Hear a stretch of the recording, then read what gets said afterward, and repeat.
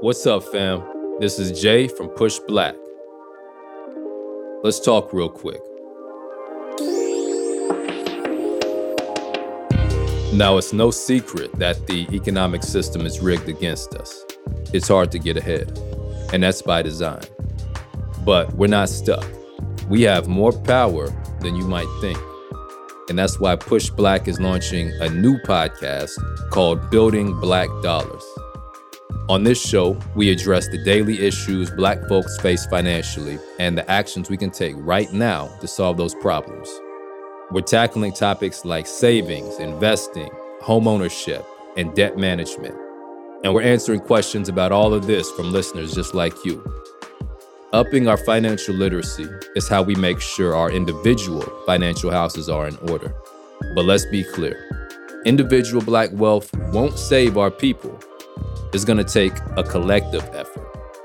So we're talking about how we can use cooperative economics to build our own system within the larger economy. So if you're trying to get your money right, tune in to Building Black Dollars by Push Black. Catch it anywhere you listen to podcasts. Let's start building together, folks. Peace.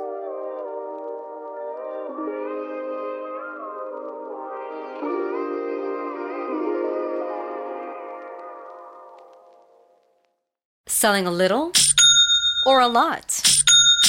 Shopify helps you do your thing, however you cha-ching. Shopify is the global commerce platform that helps you sell at every stage of your business. From the launch your online shop stage, to the first real-life store stage, all the way to the did we just hit 1 million orders stage. Shopify is here to help you grow. Whether you're selling scented soap or offering outdoor outfits, Shopify helps you sell everywhere. From their all-in-one e-commerce platform to their in-person POS system, wherever and whatever you're selling, Shopify's got you covered. Shopify helps you turn browsers into buyers with the internet's best converting checkout, 15% better on average compared to other leading commerce platforms. And sell more with less effort thanks to Shopify Magic, your AI-powered all-star. Shopify powers 10% of all e-commerce in the US. And Shopify is the global force behind Allbirds, Rothy's, and Brooklinen, and millions of other entrepreneurs of every size across 175 countries. Plus, Shopify's award-winning 24/7 help is there to support your success every step of the way. Because businesses that grow with Shopify. Sign up for a $1 per month trial period at shopify.com/Odyssey Podcast, all lowercase. Go to shopify.com/Odyssey Podcast now to grow your business, no matter what stage you're in. Shopify.com/Odyssey Podcast.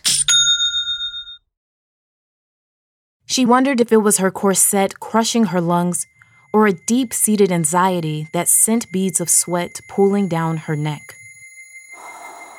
Performing in public had never crossed Sarah's mind. And doing so during the season's most anticipated celebration was unimaginable. But there she stood amongst a group of Black women, ready to strut her stuff at the Mardi Gras parade. Sarah sucked in a deep breath and balled her hands into fists. The impulse to run away lay heavy in her chest, but she willed herself to stand with her head held high. Because this was bigger than a performance. This was how she'd take back her dignity. In many parts of the Jim Crow South, the words poor and Black had become synonymous, including in New Orleans, Louisiana.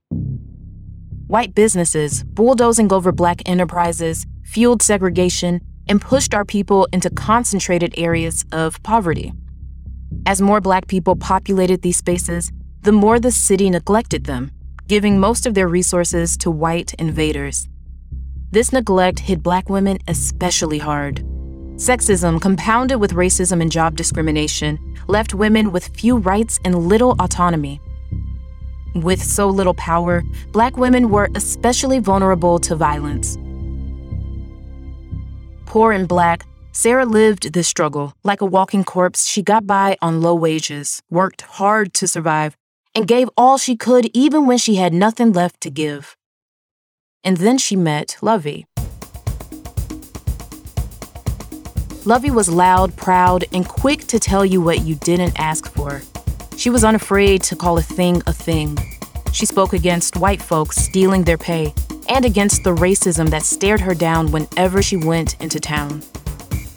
Inspired by the older woman and tired of having a voice that was softer than a whisper, Sarah joined Lovey and a community of Black women just as fed up with going unheard and being dehumanized.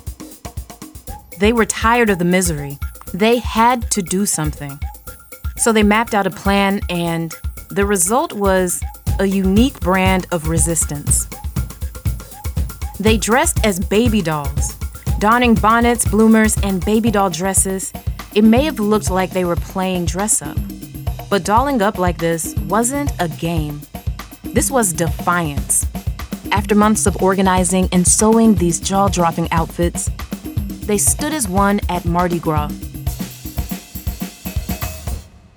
Sarah's heart still raced. She looked to Lovey with eyes widened with fear.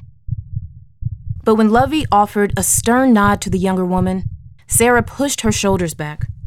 She couldn't run. The time was now to take back her voice. And just like that, the women crashed Mardi Gras. Seeing such infantile costumes, the white crowd jeered and booed, their condescending and uncomfortable laughter echoing. Sarah smirked. They matched their jeers with joyous laughter, gyrated their hips to the sound of the beat. No amount of white interference was going to stop them. Such defiance against racism and sexism demanded everyone's attention and forced them to stop treating Black women as invisible, exactly as they planned. Their creative resistance inspired the Black elite to use their resources and rebel too. So let them inspire us as well. We can join together, raise our voices, and demand what we're owed, just like the Black baby dolls.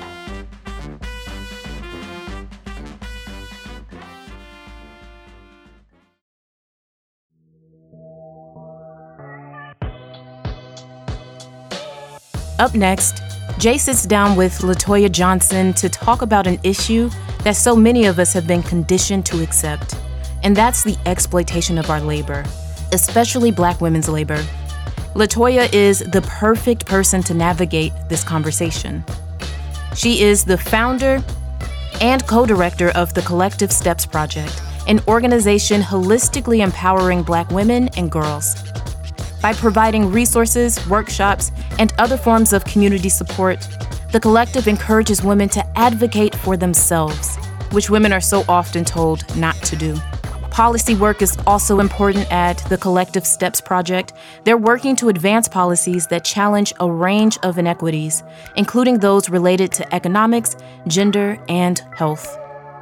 Stay tuned. What does Black liberation look like to you, LaToya? Black liberation, to me, looks like us gaining those wins that we've been naming for centuries, right? And so that looks like fair wages, living wages. That looks like equitable housing, access to equitable housing. That looks like equal access to education. But that also, to me, looks like us being able to sustain as in our own communities. So that also looks like us educating ourselves about our history, us educating ourselves on like how to conduct these trades and like so how to navigate society on our own, us liberating ourselves, meaning us knowing our history, us knowing our work and our worth, and us actually knowing what it takes to live amongst ourselves and being able to execute those things politically. You could start just by telling us a little bit about yourself and your work. We can just go from there. Tell me about the work that you do and yourself. Yeah, of course. And that's like one of the hardest questions in the world, right? Who can sit here and talk about themselves? But my name is LaToya Johnson. I am an LMSW, a licensed social worker, and I'm also a forensic social worker, so which is basically the intersection of social work and the legal system, right? Applying social work principles to law-related issues and litigation. But mainly, also, I am the organizing director of the New Orleans Worker Center for Racial Justice. And here at NOWCRJ, we are an organization that's led by Black and immigrant workers who organize to demand fair and dignified work as well as racial and economic justice, right? So we organize to gain power and resources for the working class people in the state of Louisiana. I appreciate that summary. So what does that look like? Fair and dignified work. Fair and dignified work means living wages, right? And not just minimum wage. Fair and dignified work looks like training and education across the board. Fair and dignified work may look like addressing barriers that may not necessarily impact all workers. So issues like childcare for women, right?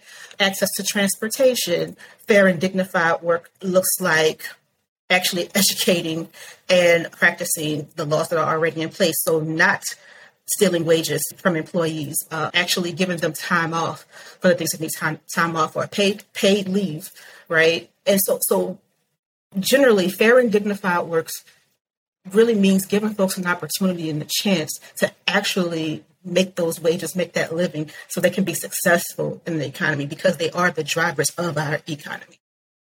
So there's a lot there that I want to unpack. Before we get too deep into that, I'm curious for sure. What brought you to this work? Honestly, I think most Black people are already somewhat social workers and organizers in their own right, especially in the church. And so what brought me to the work was basically, I grew up in the church, and in Black church, you got Sunday dinners, and then you're feeding folks with the spaghetti dinners, and then you have, you have day centers for the elderly, you have a clothes closet maybe for the homeless. And in executing all those things, I firsthand saw the inequities in this city, right? And then we have Hurricane Katrina that hit, and I'm witnessing the people that are struggling on the ground, but also what's happening in the media and in Washington, D.C., right? And so the question then became, why is this happening? How did we get here? And in my looking for that knowledge, I became more involved in community-led events and community-led initiatives. And through that, I learned how to actually work together in all communities, right, across borders and across communities to actually gain the wins that we're looking to win. You made a point to distinguish between living wages and minimum wages. I think that's an important distinction to have as it relates to this. Can you speak a little more to that? In Louisiana, we default to the federal minimum wage. And so a minimum wage here is $7.25. However, I would say base rent in the city of New Orleans for a one-bedroom apartment, you're looking at about maybe $900, $950. And so if we're paying people a minimum wage and they're bringing home maybe $400 or $500 a check, but they still can't afford rent and they still can't afford childcare. They can't afford food. They can't afford to live, right? I mean, that to me, that's the living wage. And that's the fairness. That's the equity. And that's the fair and dignified work. We go to work every day, right? Making $7.25 an hour, doing jobs, low wage jobs that many people don't want to do. And then the pandemic hits and we're called essential. However, I still can't afford rent. You're saying, thank you for being on the front lines, but I can't afford childcare. You're saying we need to separate 6 feet apart. We can't be in close quarters with each other because it's dangerous, but because I can't afford rent on minimum wage, I have to live with 4 or 5 families. That's not fair and dignified work, and it's absolutely not a living wage if I cannot afford to live. I appreciate you clarifying that. So let's speak to the pandemic. In your work in the past couple of years, in what ways have you and your organization been approaching those types of challenges? So Black and brown people were disproportionately impacted by COVID because of barriers that were already there pre-pandemic. They didn't have access to health care. They didn't make living wages, so they couldn't separate themselves from family members and so on and so forth. They don't have reliable transportation. Right. It was all these things that kind of was like a domino effect with the pandemic, but also making sure that folks had sanitizers and masks and things of that nature throughout the pandemic. But mainly it was a major education push around here's what happens when we're not prepared. Here's what happens to your communities and your folks. And when I say your, I'm talking like state of Louisiana, city of New Orleans. Take care of your people, and then we'll be more prepared when the pandemic hits. We need access to healthcare. We need reliable transportation, right? We need living wages. We need livable housing and things of that nature. So those are the things that we're working on. And also, we saw the money that was poured into like the recovery of this pandemic. So the ARPA funds, right? The city of New Orleans is getting, I want to say, $385 million to address the recovery of the pandemic. But how are those funds being utilized? How are those funds being dispersed? Are they going back into the communities? Are they being used to create programming that would actually help communities that have been impacted by COVID? Are they going back into like the actual hands of workers that were on the front lines of COVID? So we're working to try to kind of leverage the ARPA funds that are coming to the city, but also continuing to advocate for the rights of workers and educate them on the things that are going on around them. For sure. And so by educating the workers, what does that produce? What kind of action could that produce? What kind of outcomes does that produce, this ongoing educational push you're referring to? One, empowerment, right? I think when people are empowered to do things, and a lot of things move. And also, we're moving and building power collectively with education. Also, with education, I think, I hate to like be cliche and say, well, sometimes when people know better, they do better. But if you're aware of what's happening and why they're happening, you're more likely to join in and build this collective power, right? And also, in educating workers and building this collective power, we can actually have that power to influence policy to make things better for workers in the state of Louisiana. What are the challenges that exist with that? And I say that because there are plenty of people who's, okay, I got my job, just trying to go to work and go home, not studying collective power or anything like that. But, can you describe the challenges and perhaps a moment, in this process where you've seen it click with folks like, oh, I see the benefits of viewing it and doing things a certain way now? Mm-hmm. If I go to someone or if I'm out in the streets and I say, hey, do you know about wage theft? Do you get paid for overtime? And folks will say, yeah, I'll get paid for overtime. I get paid time and a half. Okay, cool. And so in their mind, they get paid time and a half. So they're okay with their overtime, but then they don't understand that overtime starts at hour number 41, right? You get overtime for working over 40 hours. And so if you don't know that, and like people are stealing your wages, it's going to go on and on and on. And then you get educated about that. Now you're more amped to fight back. And when you're fighting back with the collective at that, you're getting educated more and more on kind of like this dual analysis of how things work and how things are connected.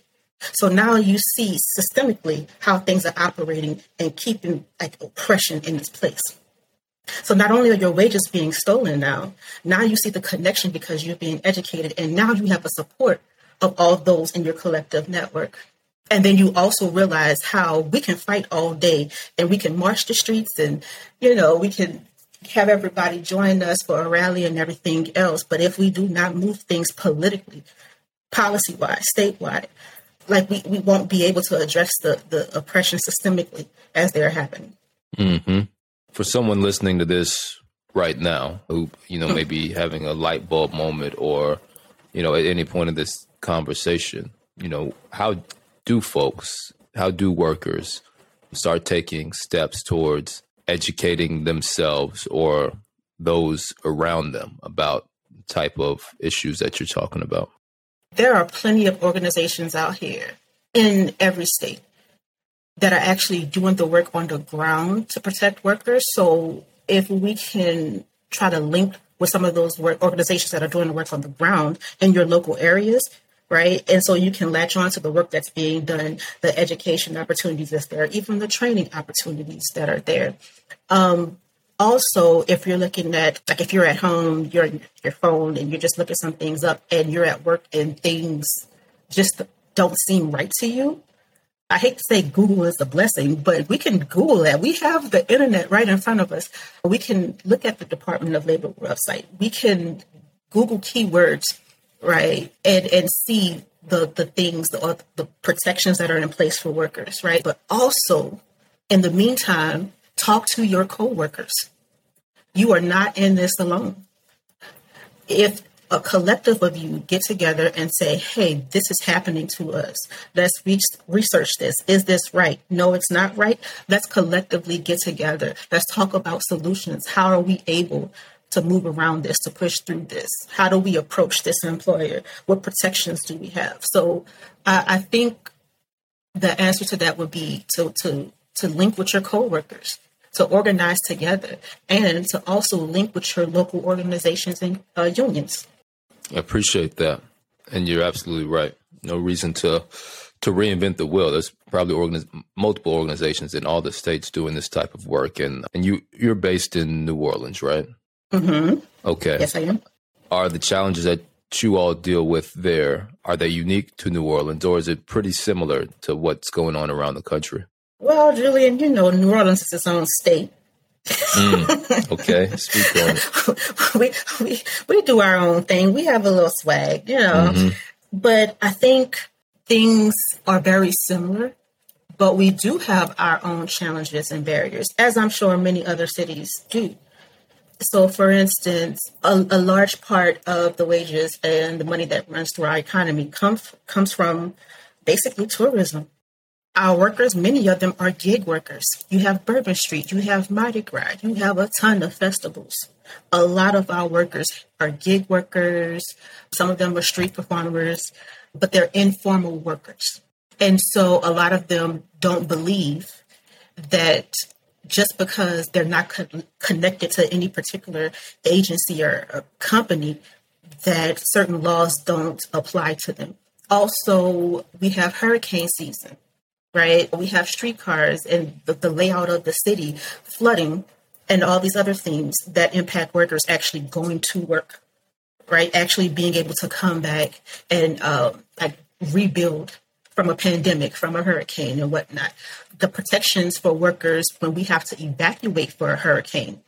The last time, I want to say it was Hurricane Ida, people were gone for weeks because the infrastructure of the city didn't support them coming back. There was no electricity. Workers were out of wages for weeks simply because they had to evacuate for a hurricane. And we have hurricanes every year, right?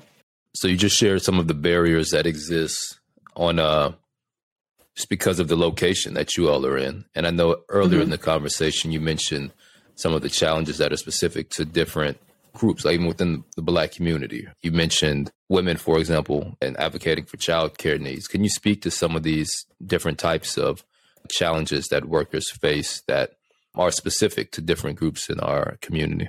So after Hurricane Katrina, where the city was basically underwater for a period of time, a lot of immigrant workers came into the city to help rebuild the city. Some of them were undocumented. So there's definitely a language barrier there.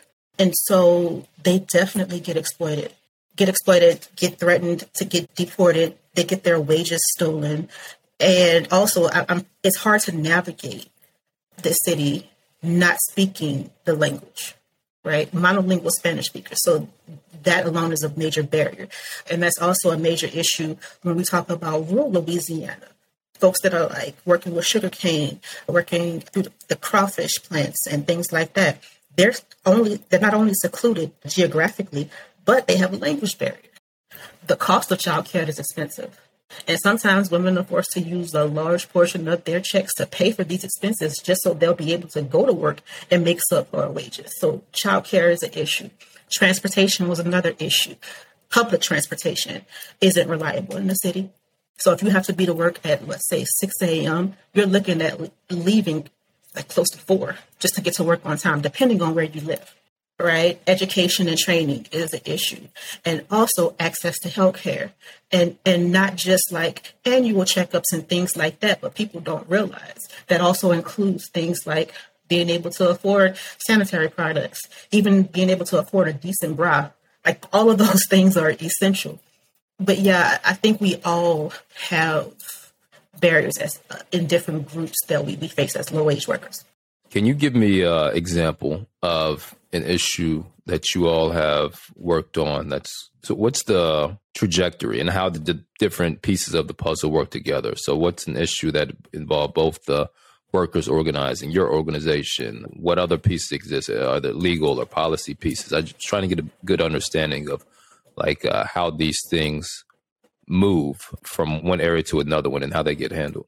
A while ago, what we noticed was that there are a lot of reports about ICE raids, right? Basically, they're kicking in doors and, they're pulling over folks who may look like they're Mexican, right? All of those things. And then they bring them to the sheriff's office, right? They get booked, they get to the sheriff's office, and the sheriff would immediately call ICE so ICE can get them. And then it starts a deportation process. And so what also happened was that in addition to the raids, they're raiding homes, they're raiding churches, they're also raiding job sites. And we saw that a lot in Mississippi as well. And they'll raid a job site, round up all the workers. Somebody may have made a call to say somebody's illegal or whatnot. And they'll round up all the workers, put them in jail, call ICE. Right. And so what happened with our organization, it happened to a few members, but also we had members on watch, their ears to the ground that said, hey, these things are happening. This is what's happening in the jails. The sheriff's office is actually talking to ICE. They're reporting us to ICE. And so there was a contractual litigation agreement that the members and the organizers of this organization fought for that basically said, hey, once we're here in this jail, you cannot call another department, another agency, which is ICE, to get them deported, right?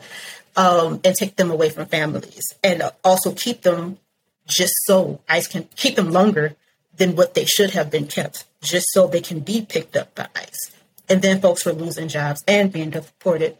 And so, to me, that's a trajectory that things generally take here. You have members, you have community members with their ears to the ground that say, hey, these things are happening in our community. I'd imagine that for many workers, especially if this is their first time bringing an issue up, that there might be some apprehension or fear of retaliation. I'm assuming that, but is that accurate? How have you seen that play out or not play out? Absolutely. A lot of the times, workers are a bit hesitant to organize because they are afraid of losing their jobs, right? And then also the Department of Labor, we can say if you make claims, even with EEOC, if you make these claims, like these are confidential. And all the time, that's not always the case. Employers will somehow find out in some cases. And so you do have employees that don't want to lose their jobs and they are afraid to push back and advocate for their rights. However, a lot of the times, once they see the power that's behind them, meaning you have other workers that support you, you have an organization that supports you, you have like a city of members that are supporting you, they're more empowered to speak up against employers and oppression and wage theft. But again, that's also all a part of education. So we can help you advocate and we can educate you on these issues and walk you through the process of like solutions and how do we fix this.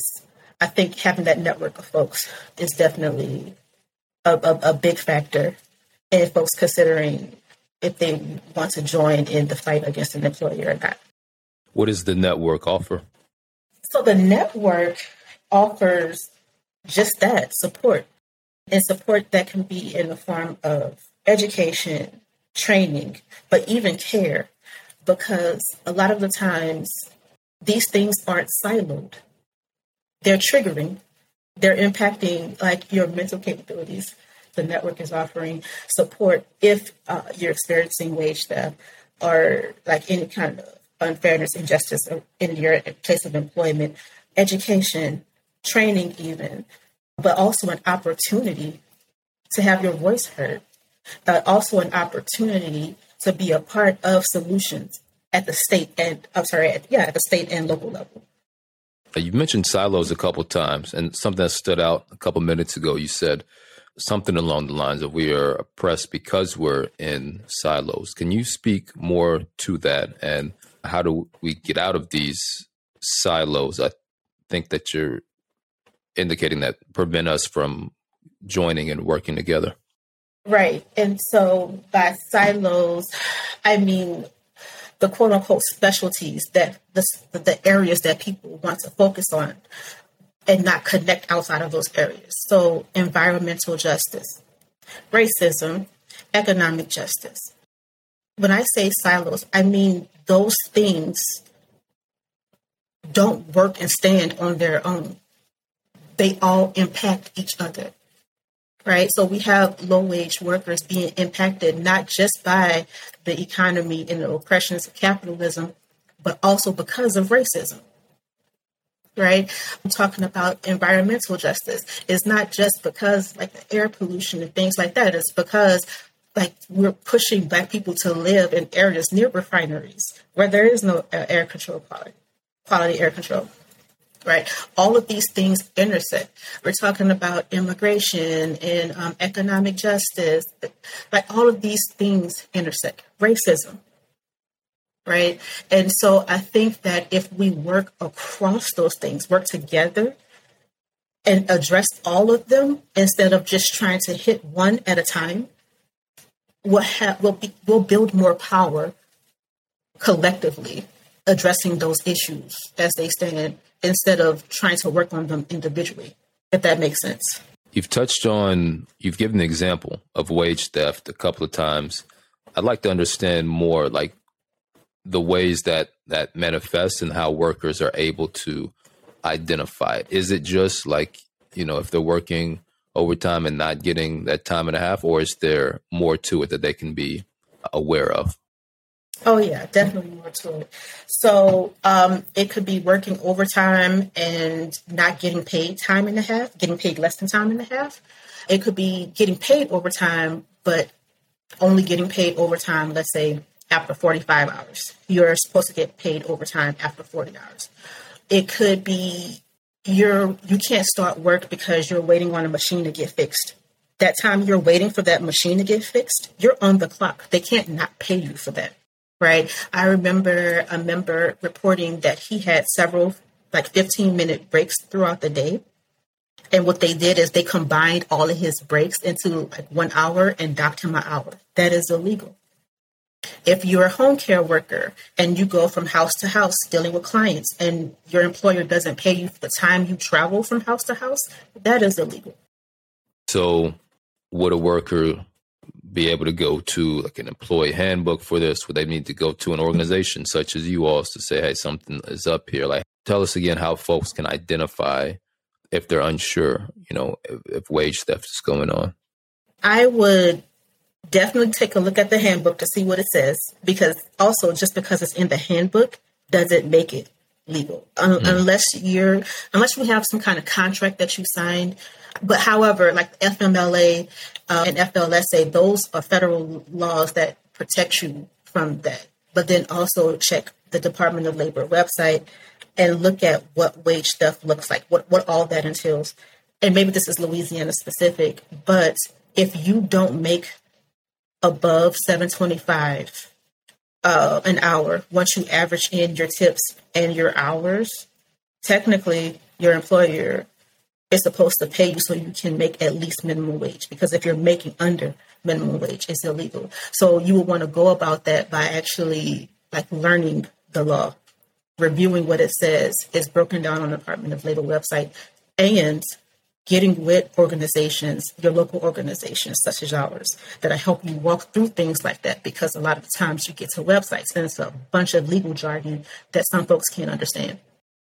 And obviously there's challenges, right? Some folks may not have access to internet. And as you mentioned, even if something is on the internet, it might be a bunch of legal jargon. So being able to identify those organizations that are offering the protection that you all are is crucial. So appreciate you sharing that. Are you able to talk about, I see the Collective Steps Project. Are you able to talk about that? The Collective Steps Project was something I started a few years ago because, again, I was noticing that there were certain organizations and there were certain areas people were willing to volunteer for, pour money into, but not really focused on Black women or girls. So you have a lot of agencies that, want to find mentors for Black men and build them up and things like that. And they appreciate and Black women and girls, but not really specific to them. And so the Collective Steps is an organization that aims to address the issues and the barriers that impact us mentally, but also engage us in why it's important to stay engaged civically and how we can build power collectively. That's powerful. Can you give an example of how you all do that work, what it looks like? A lot of the times, these girls don't have people that they can talk to and call on. A lot of the times, they can't identify what's happening to them in terms of racism and how these things are wrong. And a lot of the times, they don't believe that they actually have the right to do anything. So that looks like a 12-year-old girl in school and maybe, detention. She got sent to detention. And in detention, her principal made her dig a ditch and stood over her. Right? Right. How do you navigate that? How do you navigate being in an all-white school and people are calling you ugly and pinky head and all of those things? How do we build your confidence? And that also comes with knowing your history. You are gorgeous, right? So it's a lot of encouragement and navigating those systems. That's powerful. So helping these young women and young girls identify when something is not right, empowering them with education and tools, awareness to be able to say, okay, this is how you navigate. These are some ways to navigate these situations. Am I understanding that correctly? And helping them to learn that they also have a voice to empower themselves. And so there was also a situation where a couple of kids named that they were only allowed 1 or 2 bathroom breaks. And a bunch of girls go through their things, right? And so what they did was they organized together. The same thing we tell workers. You talk to other students. Y'all organize together.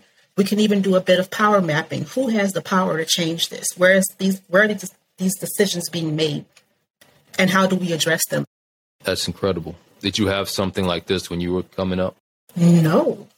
Actually, no one's ever asked me that. No, I honestly did not get taught about organizing until I became an adult. However, which is very interesting, I always knew my history and the history of organizing. But it was never connected. Like, this is what organizing is. This is what we should do, right? It was kind of siloed, like I said. But it took for somebody to sit down with me and educate me on this is why that happened. This is organizing, and this is what we need to do. But no, I did not have that when I was. Okay. And I promise we'll get back to the other part of what you were sharing about the Collective Steps. But now that we're on history, just a quick follow-up to that. In your developing of your understanding of the history of the organizing and labor movements, what stands out to you as those key parts that you were like, okay, I'm absorbing this and now I see my role in this and how I'm going to move forward? Can you sort of walk me through, you're gathering this understanding and then growing into, who you are and taking action the ways that you do?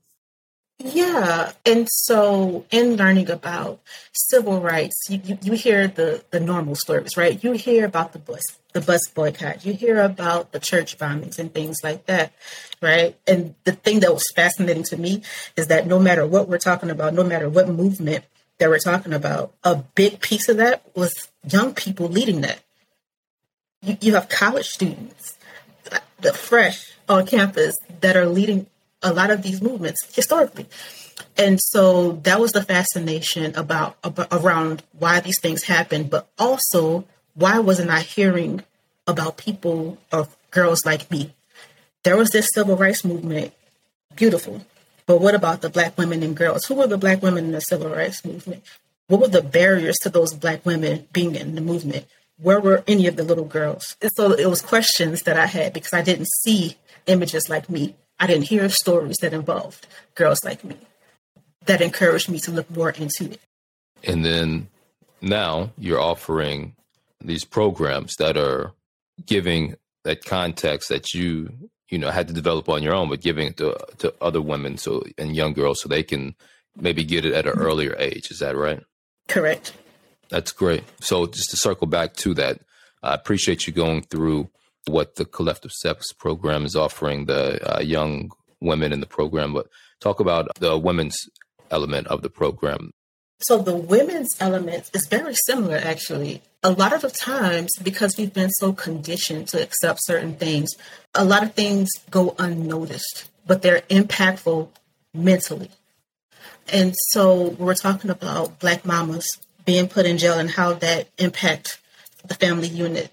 Talking about being a single mom but not making a living wage and having to choose between food and maybe getting a tooth pulled, choosing between putting food on the table and buying tampons or what have you, and why those things are in place. So we're unpacking a lot of things mentally, but trying to better them also mentally and socially and economically. And also the importance of civic engagement, because you have a lot of folks like, why does it matter that I vote? And then you go through the history. You have all these people that died for the right to vote because they knew the power in voting. Here's why we have all these systems in place. Here's who has the power to change that.